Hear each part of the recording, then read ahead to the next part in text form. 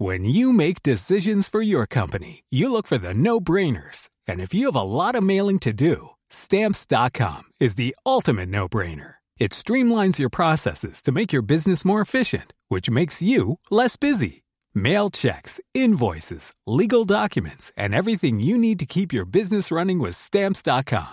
Seamlessly connect with every major marketplace and shopping cart. Schedule package pickups and see your cheapest and fastest shipping options from different carriers. With rates up to 89% off USPS and UPS rates. And with the Stamps.com mobile app, you can take care of mailing and shipping wherever you are. Make the same no-brainer decision as over 1 million other businesses with Stamps.com. Sign up with code PROGRAM for a 4-week trial, plus free postage and a free digital scale. No long-term commitments or contracts. That's Stamps.com.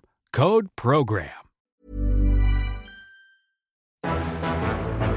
It's September 22nd, 1656, and another remarkable event is about to be uncovered by Arya, Rebecca, and Ali, the Retrospectors. It was on this day that the earliest all-female jury in colonial America was called to try Judith Catchpole, who was a young maidservant who was being tried for the crimes of witchcraft and infanticide. Now, the story is a direct repudiation of the popular belief that female jurors didn't make an appearance in North America until a good few hundred years later. So poor Judith had been the subject of a vicious rumour campaign during her voyage from England to Maryland by boat. She was going to work as an indentured servant, so she already didn't have the best future on the cards. And on the voyage, she became the subject of persecution by an unnamed male servant who accused her of hiding a pregnancy, which is convenient because obviously she didn't look pregnant. No one had ever seen her pregnant or with a baby. Tricky place to hide a pregnancy, isn't it? A ship on a where boat. You can't A get tiny off. ship, yeah. In the middle of the ocean. And then he accused her of murdering the secret baby, which would explain why no one ever saw it, an assorted act of malicious witchcraft. I have the police statement, in fact. Andrew Wilcox, sworn and examined, saith that William Bramhall's manservant that died said, I mean, already you're a few steps away. This is already obviously hearsay. That when the murder was done, I didn't know they couldn't spell murder in 1656. That's interesting. All the people and seamen in the ship were asleep. She had cut the skin of a maid's throat when she was asleep, then sewn it up again without waking her. There's a bit of a Good pattern trick. to these rumours, isn't there? Catchpole was also supposed to have pricked a seaman in the back with a knife the manservant had ground Dutch fashion. Yeah, You ever I heard couldn't that work out phrase? what that was. No. What is a ground knife Dutch fashion? I thought it was like a shank or something. Do you think that's what it is? For cutting cheese? I don't know. Following which, she rubbed a little grease into the man's back and he stood up again. That's the witchcraft bit, right? That she killed him and then she put some sort of ointment on him and he came back from the dead.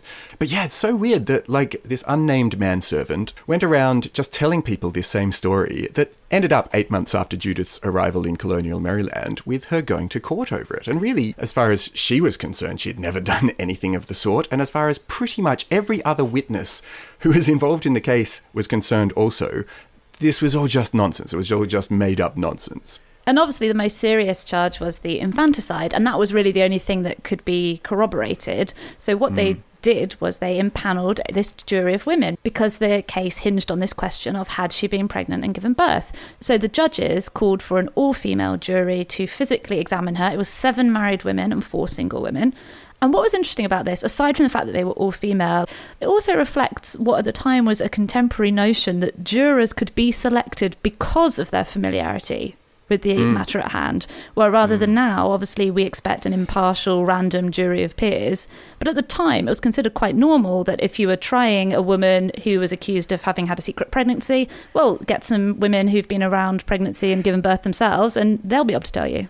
And that they acted in a quasi-investigative fashion, that they also would look at this woman and determine whether she had any of the signs of, recently having given birth, and then they would submit that evidence as part of their trial. So they weren't just these impartial people sitting off to the side deciding her innocence or guilt. They were involved in it. And I don't really understand why that was the case, because it was, I think, a spin-off of what we had in England, which was the so-called jury of matrons, which existed in English law from the 14th century until 1931, specifically to determine whether a woman was pregnant. And what I don't understand about that is, yes, of course, I do understand that 12 random women are more likely to be able to determine that than 12 random men, especially then with limited knowledge of biology. But doctors, who were all men in 1656, surely one doctor, without putting someone through the trauma of being examined by 12 women in a group, one doctor would have been able to determine whether or not she had been pregnant. I just find that bizarre. You're right that this jury of matrons concept continued to be used up until 1931. But in the 20th century, it was more a case of the jury of matrons would be called upon to listen to the testimony of a doctor who would likely have been a man.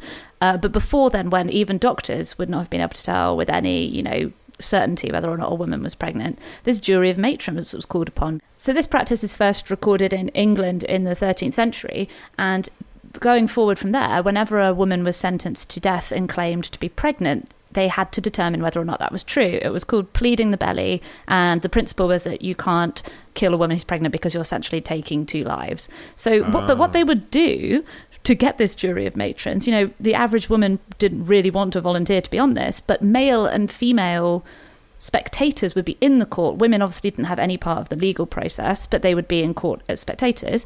As soon as a female defendant made the claim in court, the jury would be impaneled from women who were just there, and sometimes they would have to lock the doors to stop the women from rushing out. So they would be called in and give the defendant an examination, and then they would give their verdict as to whether or not she was really pregnant. Well, spoiler on the final verdict from 1656, the jury did determine that the guy was a bit mad. Yeah. And looked at now, it sounds like a paranoid schizophrenic fantasy, doesn't it? Like you're on a ship, God knows what you've been eating, you're probably fairly miserable, you're surrounded by slaves and scurvy and death. You could imagine someone's just had a hallucination where they've seen this. He might have really thought that he'd seen this. Or that he'd been wronged by her or something, then he was trying to spread malicious rumours to discredit her and have her locked up. I did have a look to see if the UK had ever had any all-female juries. They did, in a very strange case from 1968. So women had been eligible for jury service in England and Wales since 1919, but they'd included a provision that enabled either gender to be excluded from juries in cases that might involve inappropriate subject matter. And obviously this was aimed towards making sure that women weren't involved in cases that were deemed to be too gruesome or too sexual. But in 1968, a Judge Thesiger used this provision to instead exclude men, the first and only instance in English legal history of men being excluded from a jury. The case, not too dissimilar to the Judith Catchpole case, actually, his reasoning was that the case concerned a woman who'd been accused of manslaughter of her 3-year-old niece who had died after being scalded in the bath. And the judge felt that women would be more familiar with bathing babies and whether or not you could make that mistake, in good faith. But the defence attorney commented in the press that it would be, quote, very difficult for 12 women without stability of any man being present to apply an objective mind.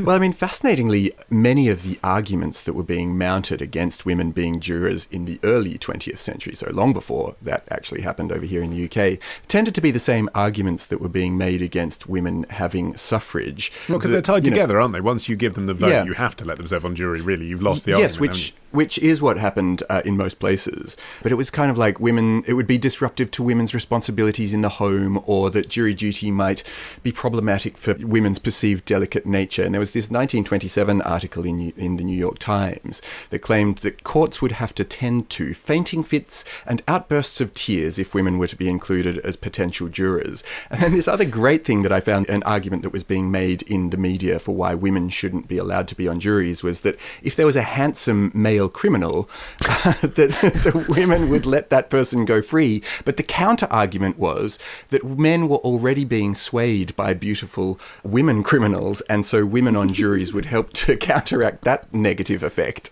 And in the States, slowly, state by state, women were allowed to serve on juries, some not until the 1960s. In 1911 was California's first all-female jury. The case there was the trial of newspaper editor A.A. King, and the charge against him was obscenity. Was he hot? Yeah. They did let him off. He must be, because he got off. Yeah. He had quoted in print an insult that was levelled at him. which was described at the time, I think this is brilliant, as an insult that, quote, cast aspersions on King's parentage with the condemnation of the creator prefixed. Goddamn bastard. I guess. You got it. Yeah. It has to be that. Amazing you'd go to court for that, isn't it? And also, yeah, the women, they didn't seem to see a problem with it because they found that King was not guilty. Not least of all because I suppose he was printing an insult that had been directed at him. So I guess they were like, this was something that actually happened to you and it's within your rights to tell people about it. It took them 20 minutes to deliberate. I do wonder whether men are more partial to grandstanding in a 12 Angry People setting. Interestingly, the first women jurors, not the first complete all-female jury in Northern America, was in the state of Wyoming. And it followed the fact that in '69, Wyoming women had been given the right to vote, which was amazingly ahead of its time. And this Chief Justice for the territory, John H. Howe, assumed that that privilege would extend to jury service. So he extended the right to have women sit on a jury in 1870. And he noted that there was this vast improvement in the jury system, which is a direct response to your question about whether, men are grandstanding in the jury type situations. But then if the logic about them flirting with each other follows through, then the men would be showing off to the women in a mixed gender courtroom, wouldn't they? Maybe. We get it. You're terrible in all scenarios. Yeah, just get rid of men. That's the solution. Tomorrow.